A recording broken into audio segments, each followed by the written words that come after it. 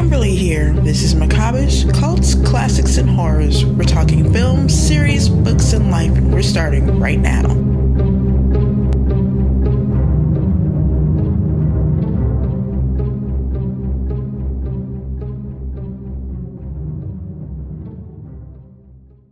Doing Bordello of Blood, that took everything off the rails. As I said, Tales from the Crypt was a strange for its time, because it really was, at that time that we made it, the feature world and the TV world were two different worlds. Right. They did not commingle in any way like they do now. We're living in a golden age of television. Back then, you had the occasional Tom Hanks who would cross over, Robin Williams would cross over, but you'd only went from TV to feature. If you were a feature person suddenly landing in TV, that meant your career was heading for the exits. Yeah. Oh, yeah. And writers, certainly TV writers, did not write features. And feature writers did not write TV shows. But Tales from the Crypt broke all that. And so we became this strange hybrid. Doing an anthology also made it an unusual thing, because there were no standing sets, no regular cast of characters except the Crypt Keeper. Right. And so every single episode is completely new. It's the wheel reinvented every single week.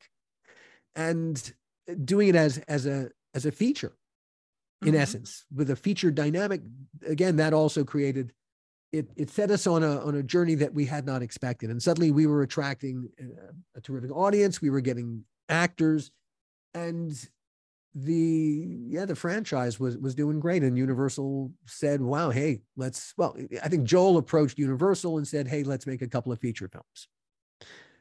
And why not? We were on a completely upward trending line, and Universal made a deal for 3 feature films. The mandate was make 3 different feature films, one completely separate from each other. Now, originally, Gil and I were going to write, and he was going to direct the first one. But the Crypt partners, they really wanted to do Demon Knight. And Gil didn't want to direct. We'd been doing, in essence, monsters for 3 seasons at that point. Right. And we had in mind, there was a script called Dead Easy that we had in mind that we kind of liked. It was a psychological thriller. Then there were a couple other things we're looking at, but we wanted to do something different. We really aspired, we wanted to use, Crypt had changed our world. We were poised to do whatever we wanted. And so we wanted to use we wanted to use the Crypt features to help us, to be more than just horror guys. If we could be horror guys plus, that's a good thing. Right. We aspire, but they wanted to do Demon Knight. Gil didn't want to direct Demon Knight, and so we brought in Ernest Dickerson to direct that. And the deal was going to be that Gil would direct the second Crypt feature. And it was understood that the second Crypt feature was going to be this project we had found and we were rewriting, it was originally called Fat Tuesday, and we had changed the title to Dead Easy. It still was a psychological thriller that took place in New Orleans. And we, everyone, as we all began to work on it, we loved it. And Demon Knight, fortunately, Demon Knight had not succeeded. There would never been a second Crypt feature. Right. But Ernest did a fantastic job on Demon Knight. It was a good script. Cy and Ethan wrote a great script, and he had a great cast. Like I said, Ernest, terrific director, and I think he directed the hell out of that. And at this point, Demon Knight, a lot of people think of that as it's approaching classic horror movie status. Yeah, hey, the fact that we're still talking about it all these years later, that must say something. It's still one of my favorite movies. Yeah, I love Demon Knight. Yeah, it's there's a lot there to love.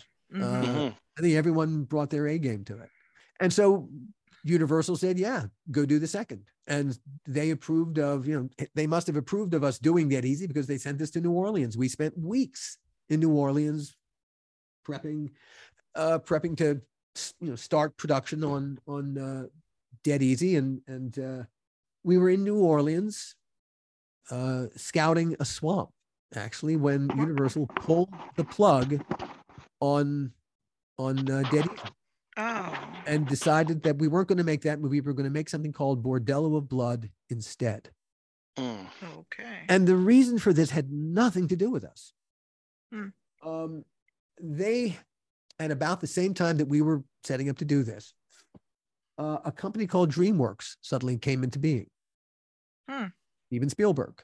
And so Steven stopped being, he ended his deal with Universal. He became a separate entity called DreamWorks on the Universal lot, but he was now a separate thing. And Universal was terribly afraid that this new company, DreamWorks, would begin pilfering other talent. And the other piece of talent they were desperately afraid of losing was Bob Zemeckis, because Steven was Bob's mentor.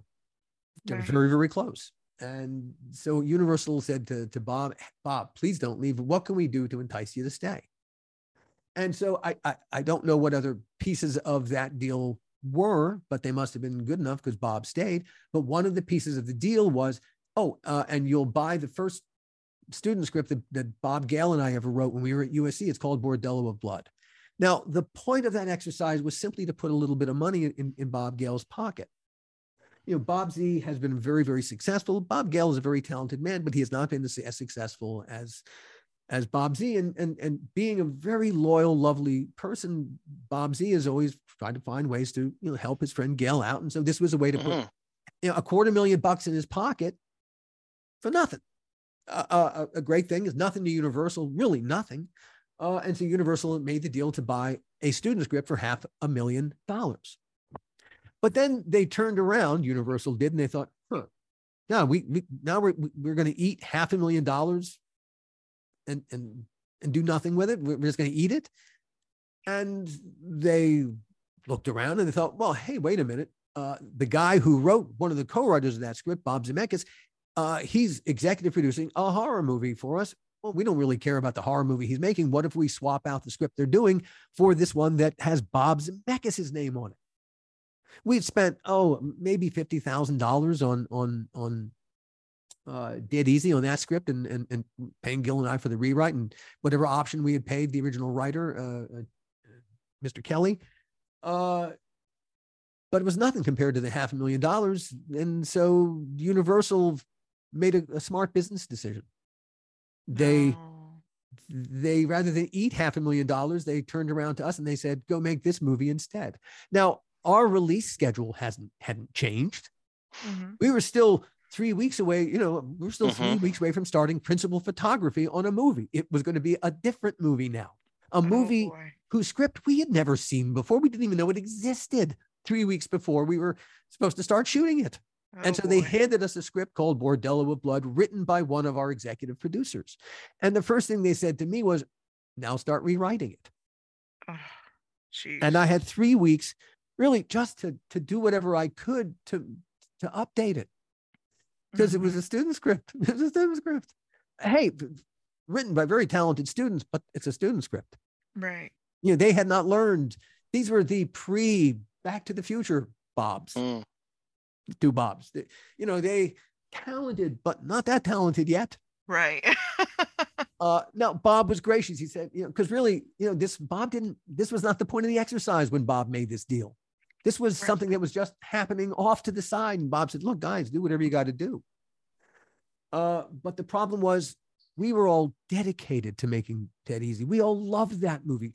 This was, and again, because it was going to be the second Crypt movie, we were all even more inclined to making it very different from Demon Knight. In my mind, I had Nick Rogue's Don't Look Now. That was the movie that I was aspiring to make in my head. And really, I wanted to, I saw my career going in this different direction. Yes, horror, but horror and other stuff. This town, they pigeonhole you and they won't let you out. And so here was a chance to fly. And so that's what we thought we were going to do. And we really were, and after weeks in New Orleans getting excited when they handed us the script called Bordello of Blood, well, we didn't care about this script. Literally, we didn't want to make it. But we didn't have a choice, because if Gil had passed on directing this and we had said, all right, we'll direct a third one. Well, what if there wasn't going to be a third one? And throwing down a script, 3 weeks before production and saying, go make the movie, this was guaranteed to fail. Oh, yeah. There was no way to succeed here because it's not how to make a movie, which is what the podcast is called, How Not to Make a Movie. Right. And what we proceeded to do, and again, one can understand Universal's decision in doing this. It makes sense, but suddenly they set in motion a series of events and circumstances and situations that were just terrible ripple effects. And that's what the whole first season of How Not to Make a Movie podcast is all about. How a dream turned into an actual nightmare. And really and truly, the making of Bordello of Blood was far scarier than anything in Bordello of Blood. Oh. Once we started down the road of making Bordello of Blood,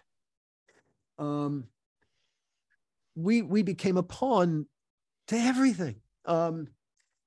First of all, we weren't going to make this movie in New Orleans. There's no reason to go to New Orleans. All right, so we assumed we were going to make this thing in Los Angeles. But there was another problem because Joel, our executive producer, was always at war with the IA, the union that represented our crew. And sometimes Joel was winning and sometimes the union was winning. And the union had just struck us a little while before on a TV movie we did for Fox called Weird World. And they struck us and shut us down. And so, the union had said to Joel, fuck you. And so Joel still had a fuck me, fuck you in his pocket. And this was the fuck you. We weren't going to make the second Tales from the Crypt movie in Los Angeles with our crew. We were going to go someplace else just to say fuck you to the IA. And so we took our movie to Vancouver because there were film crews there, not because we wanted to go to Vancouver to make the movie. We went for a completely inorganic reason, which also bit us in the another reason that Joel thought Vancouver. He was making a movie called Assassins at that moment in Seattle with Antonio Banderas and Sylvester Stallone. And the other machinations began to work because Stallone at the time was engaged to a lovely person named Angie Everhart, a supermodel. But he was apparently tiring of that relationship and was looking to get out. And unbeknownst to us, Sly saw our movie, if he could get his girlfriend cast as the villain in our movie, as a way to unload his girlfriend, fiance, and two, when the shit got bad, to say, hey, but I got your movie. And so we didn't know this until everything transpired.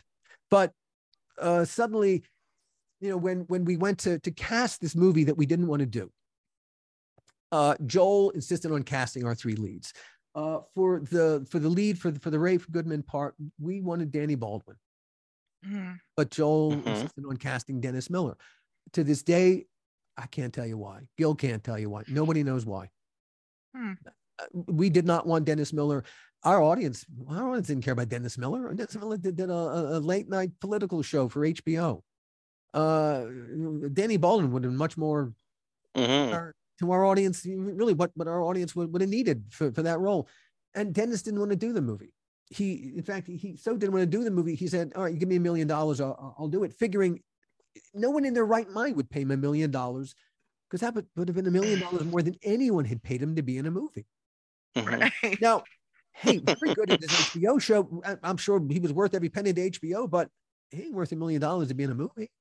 Not at that point, not today, at no point. But for some reason, our executive producer, Joel Silver, said yes. Had $500,000 in the budget. And when we turned to Universal, our studio, and said, hey, can you help us out? There's a thing called breakage. And they'll without making you make a budget item, they'll just give you the money. They said, no, we don't care about Dennis Miller. And so we had to take that extra $500,000 out of our budget.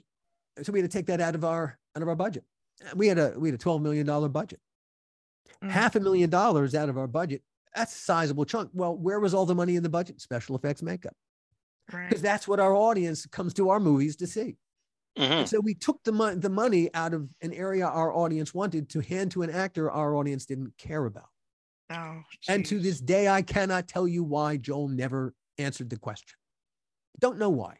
We cast Dennis Miller. No idea. All right. Then there was for the female lead we wanted I think her name was Bridget Wilson. Joel wanted Erica Eleniak. Mm-hmm. Or all right, Erica at least was someone that our audience would care about, but she wanted $500,000. We had $250,000 in the budget, and he said yes. And again, breakage. So that was $750,000 that came out of special effects makeup to pay for 2 actors, one of whom we wanted, one of whom we overpaid. Out of our control. This was Joel insisted on doing all of this. There was nothing we could do. The biggest casting decision was our villain. Hey, take Billy Zane out of Demon Knight. I don't know that it works quite as well. Billy's fantastic. Yeah, yes. Billy's wonderful. I mean, he's wicked fun. Mm-hmm. He is. He's just fun to watch, and yeah, you can't take your eyes off. Whatever he does is great. It's just, yeah, he's a great villain. So yeah, we know for a fact. Put the money in the villain. The villain's everything. We had read and really wanted to cast Robin Givens. Oh. And we were aware of the fact that she was not the easiest person to work for, but we worked for Joel Silver. Difficult personalities were not a challenge to us. We didn't care about that. We believed we were going to get a great performance from her, and I believe to this day, if we had cast Robin Givens, hey, it still would have been Bordello of Blood, but I think it'd have been a very different movie. Mm-hmm. Look, there's nothing. We could not talk Joel out of the idea of casting Angie. When he first pitched the idea to us, he said, "I got this great idea. Villain in your movie could be Angie Everhart." And we went, "What?" He went, look. Now he had a movie in the can at that point that had not been released called Fair Game, which starred Cindy Crawford. And Joel believed he was at the cutting edge of a whole new kind of movies, supermodels as heroes of movies.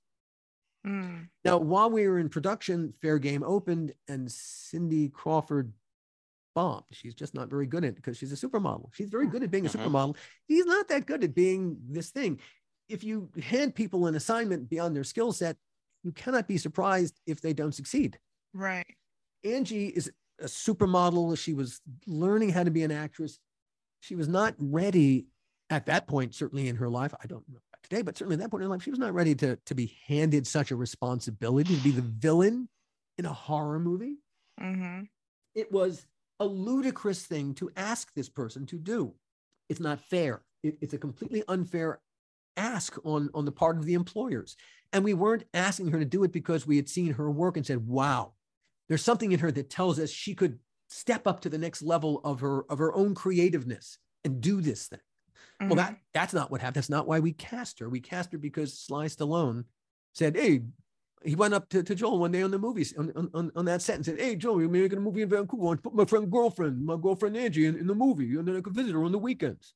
And that's how it was pitched to us, that we could make an actor on another movie set happy by casting his girlfriend in our movie. And that was why, and again, this is not, I'm not judging Angie. This is simply the truth of the facts of why we cast her. And I don't think it was fair of us. It was fair to cast her. I think she did everything she possibly could with it, but it was not a fair ask. And like I said, it was never going to be great. It was never going to be Demon Knight. It was a student movie. And we had 3 weeks to rewrite it and to get it cast. You know, it wasn't written for Dennis Miller. It wasn't written for anybody. Right. When you have 3 weeks to rewrite a movie, you don't really have the time to invest in the characters.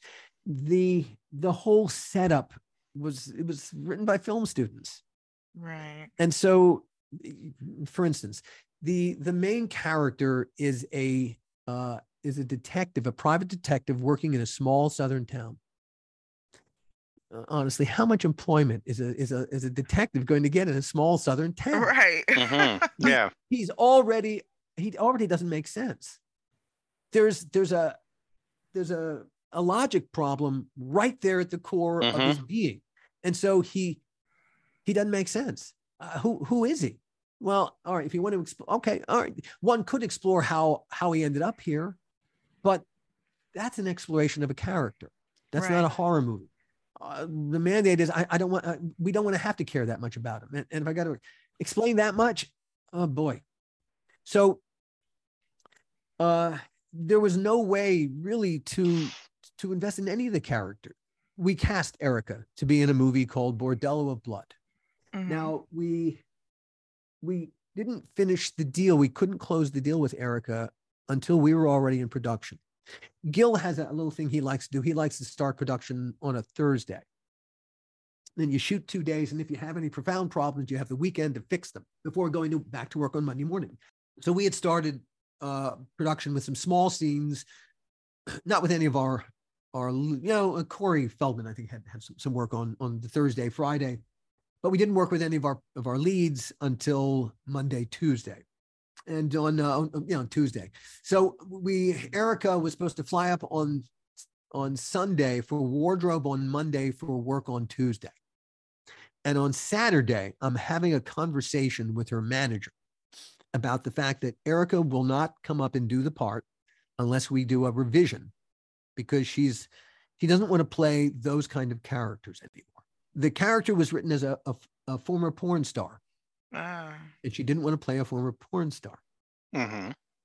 You took the part, you took the part of a former porn star Yeah. in a movie called Bordello of Blood. How can you be telling me this at the last second before you fly up that you're not going to do it unless I rewrite the whole bloody part?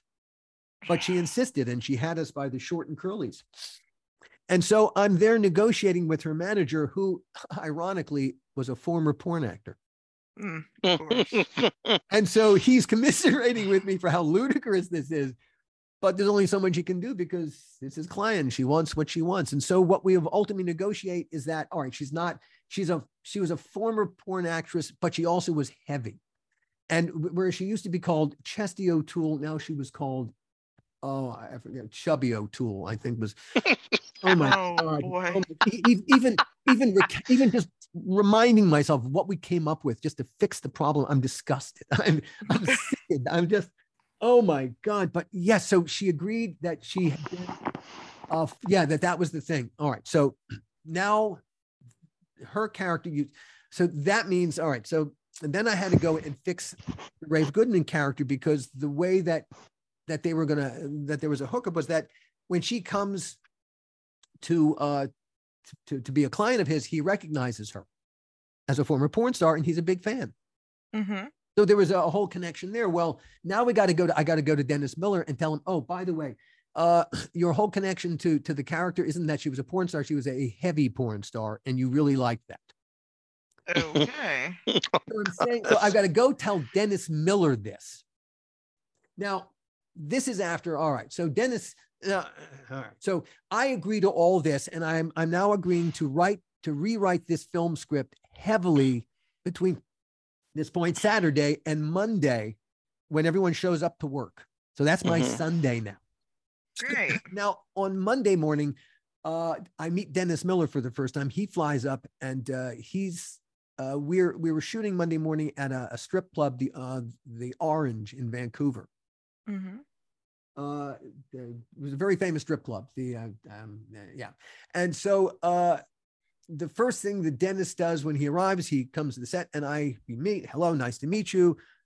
He makes a joke about a character actor named, that's a character actor, obscure joke. I get the joke, and he looks at me like, Casey, so I think for 2 seconds we're going to be friends, and then I hand him the script. Now, I know the script isn't written for him, and I know it's not very funny. I mean, we've tried as much as we can, but there's no character there. Writing comedy, really, it comes from character. Mm-hmm. And having no character to work from, what's the point of reference? Mm-hmm. Right. And so I know this is an unwritten character. And I know it's not very funny, and I know it's not written for Dennis Miller. And I've just made a change to the character where, oh, by the way, you also have a strange little peccadillo that you're going to have to perform. You're going to have to be at peace with. You have a particular sexual taste. Oh boy. And he opens the script to the very first line. He looks at it and he points to it right there, and he says, "I can't say that." And he closes the script. And he closes the script. And he says, "I can't say any of this." And he says, "Look, here's what I'm going to do. I'm going to improv all my lines. Now I can't argue with the man because it's not like I'm going to say, no, Dennis, you got to say these lines. It's brilliant. It's Citizen Kane, man. You got to say every goddamn line that's written. It's Hamlet, you asshole. I can't say that. And part of the podcast is my confession that when I made that movie, Bordello of Blood, I was not a good producer. I sucked. I was a weak producer. And one of my weaknesses was I didn't want to be making that movie. If I'd been making Demon Dead Easy, I think I'd have been a lot more passionate. I didn't care. Right. These were problems I didn't want to have, and solving them I didn't care. And so dealing with Dennis, hey, the path of least resistance. What was it? I'm going to argue with the man. Right. So he decides he's going to improvise all his dialogue, which is exactly what he does. And so consequently, because he improvised every last bit of his dialogue, there were bits and pieces of information for the story that's never made it in the script. Ah, yes. And so, the script, we cut it together, but oh man, there's scenes that never made sense in the cut because there's information that was missing because Dennis never said it. Right. Now, and again, look, Dennis, when we cast Dennis, that's who we got. Dennis was not my idea. It was my executive producers, but if it's my executive producers, then I got to live with it. And I got to make peace with it. Right. And I don't think I ever made peace with it. Dennis was doing his HBO show at the time. And they rehearsed on Thursday, shot on Friday. Well, that meant that he wasn't available Thursday or Friday unless we changed our week. And that's what we did to accommodate Dennis. We made Saturday our Monday. And Sunday was our Tuesday. Well, that's not the deal our Canadian crew made. Oh, boy. We live to work. They work to live. Right? Right. Much healthier. And they didn't want to spend their weekends with their families doing stuff they enjoyed in Vancouver in a lovely summer. They didn't want to be on a film set working for an actor who really within about 10 minutes, they hate it. And so it's not like we could, Dennis turned around to the crew and said, guys, I need you to do me this huge favor. No such thing ever happened. We just did it. And so the crew was never happy with that decision. We didn't have a choice. And then because he was doing a show, he was always tired. So he would send his assistant to me first thing in the morning. We got Dennis the best trailer in Vancouver, not in our budget, but we paid for it. Yeah. And every morning his assistant would come to me and she would say, Dennis is really tired. Is there any way we can shoot him out early today? And I was, again, not a strong producer. And so I'd go, okay, sure. And so what we would do is we would shoot Dennis's side of every scene. And so Dennis would work his side of the scene. We'd shoot, the cameras pointed toward Dennis. And the other actors were off camera working with Dennis. And then after lunch, we turn around to do the other side of the scenes, shooting towards the other actors. Well, Dennis was back at his hotel. And so the second AD is really who worked with all the actors on their scenes. But of course, Dennis's lines were all improvised. Oh boy. And so the other actors worked with the script supervisor reading Dennis's improvised lines, which didn't necessarily mesh with their lines. Oh boy. We had tried to accommodate it when they were doing it the first time, but it just didn't always jibe. And now, oh boy, so now we begin to have a badly made jigsaw puzzle of bits and pieces of scenes that don't necessarily cut together quite the way that we need them to. And the other actors, because Dennis isn't there to support them the way they were there to support Dennis, well, they begin to resent him. And so this too begins to fester on our set. Oh boy. The fact that none of the crew and none of the other actors are fond of Dennis. And I must say, one of the most professional, all the other actors were terrific. Corey Feldman was wonderful.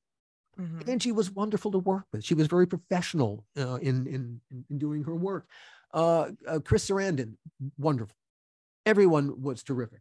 Phil Fondacaro, professional, great to work with. A stud. I had no idea. The man's a stud muffin. The most amazing thing. We put up our all of our actors at the Sutton Place Hotel. Man, that guy had women lined up trying to get into his room. Well, That guy had it. Wow. Bill Fondacaro, stud. The other thing that we did, the other thing that we did on Bordello, which was just stupid, and every day was stupider than the day before. As I said, we went to Vancouver for completely inorganic reasons, not because we wanted to go to Vancouver to make the movie. It was July. We're making a horror movie. Horror movies, most horror movies rely on a great deal of night to shoot it. One of the things you don't get very much of that far north in July is night. Oh, yeah. Yeah. And in July, the sky gets shootable dark around about 11.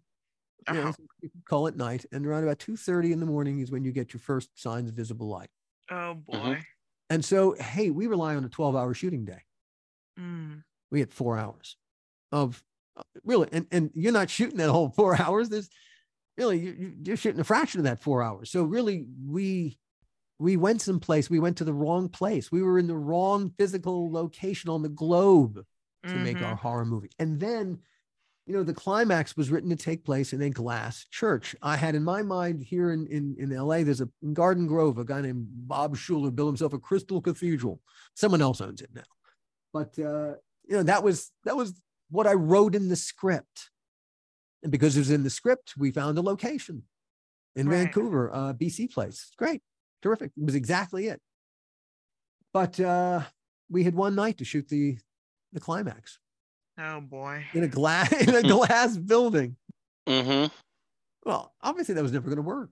And we knew it going into it. And it was just, we contemplated blacking out all the glass, but no, that wasn't in our budget. Right. And so, we ended up taking that down with us to Los Angeles.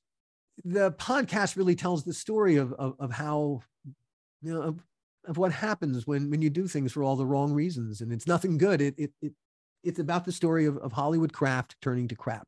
When Gil and I talk in the podcast, when we have guests in the podcast and all the people who worked on Crypt, one of the things that we all bring to the table is tremendous passion for filmmaking. For every last bit of the craft of screenwriting, for the craft of producing, the craft of directing, of production design, all of it, we're craftspeople and we're storytellers. And this is how we tell stories. This is our media. That I think is that's what this conversation is about. I'm passionate about this. I love this kind of storytelling, and I love the fact that our audience loves it. And I love having this conversation because it's about something that we all love together. One thing I do want to mention while we're all together here, on Saturday, December 17th, we're going to do a script reading for charity. We're going to read Dead Easy, the second Tales feature film that never was. That's very cool. We're going to do a script reading entirely for charity for the Motion Picture Home. This is when film people retire, if they can't afford, film is not the most reliable way to make a buck. This is the organization that takes care of film people in need. The MPTF, the Motion Picture Home. That's amazing. They're wonderful. So we know Gil has people who are there, and God, they would be they'd be nowhere without the Motion Picture Home. So we want to do something to help them this holiday season. And so we're going to do a script reading of Dead Easy. We will not touch a penny. All money will be directed to the Motion Picture Home, and then your receipt for your donation will be your ticket into the script reading. And we're going to read an adapted version of the screenplay for Dead Easy. The Tales from the Crypt feature that never was. And it gets even better. We're going to have a brand new Crypt Keeper segment where John Kassir and I are writing it over the weekend. We're going to do a whole new Crypt Keeper segment, but it gets even better than that because John is going to play the villain. Oh, and nice. John Kassir is going to be the villain. And I was just talking to Victoria Burrows today. We're going over the casting. There's there's a possibility the casting for this group reading is going to be really cool. There's some very cool people we're talking to about doing this with us. December 17th. December 17th at noon Pacific time. And again, go to hownottomakeamovie.com for information. A table script reading of Dead Easy for the motion picture Home. Okay, I'll put that in the description. Thank you, thank you, thank you, thank you, thank you. Please, please, please. It is such so a wonderful cool and worthy cause. Is that also going to be available through like streaming platforms for people who can't obviously physically attend? Yeah, we're going to do it live.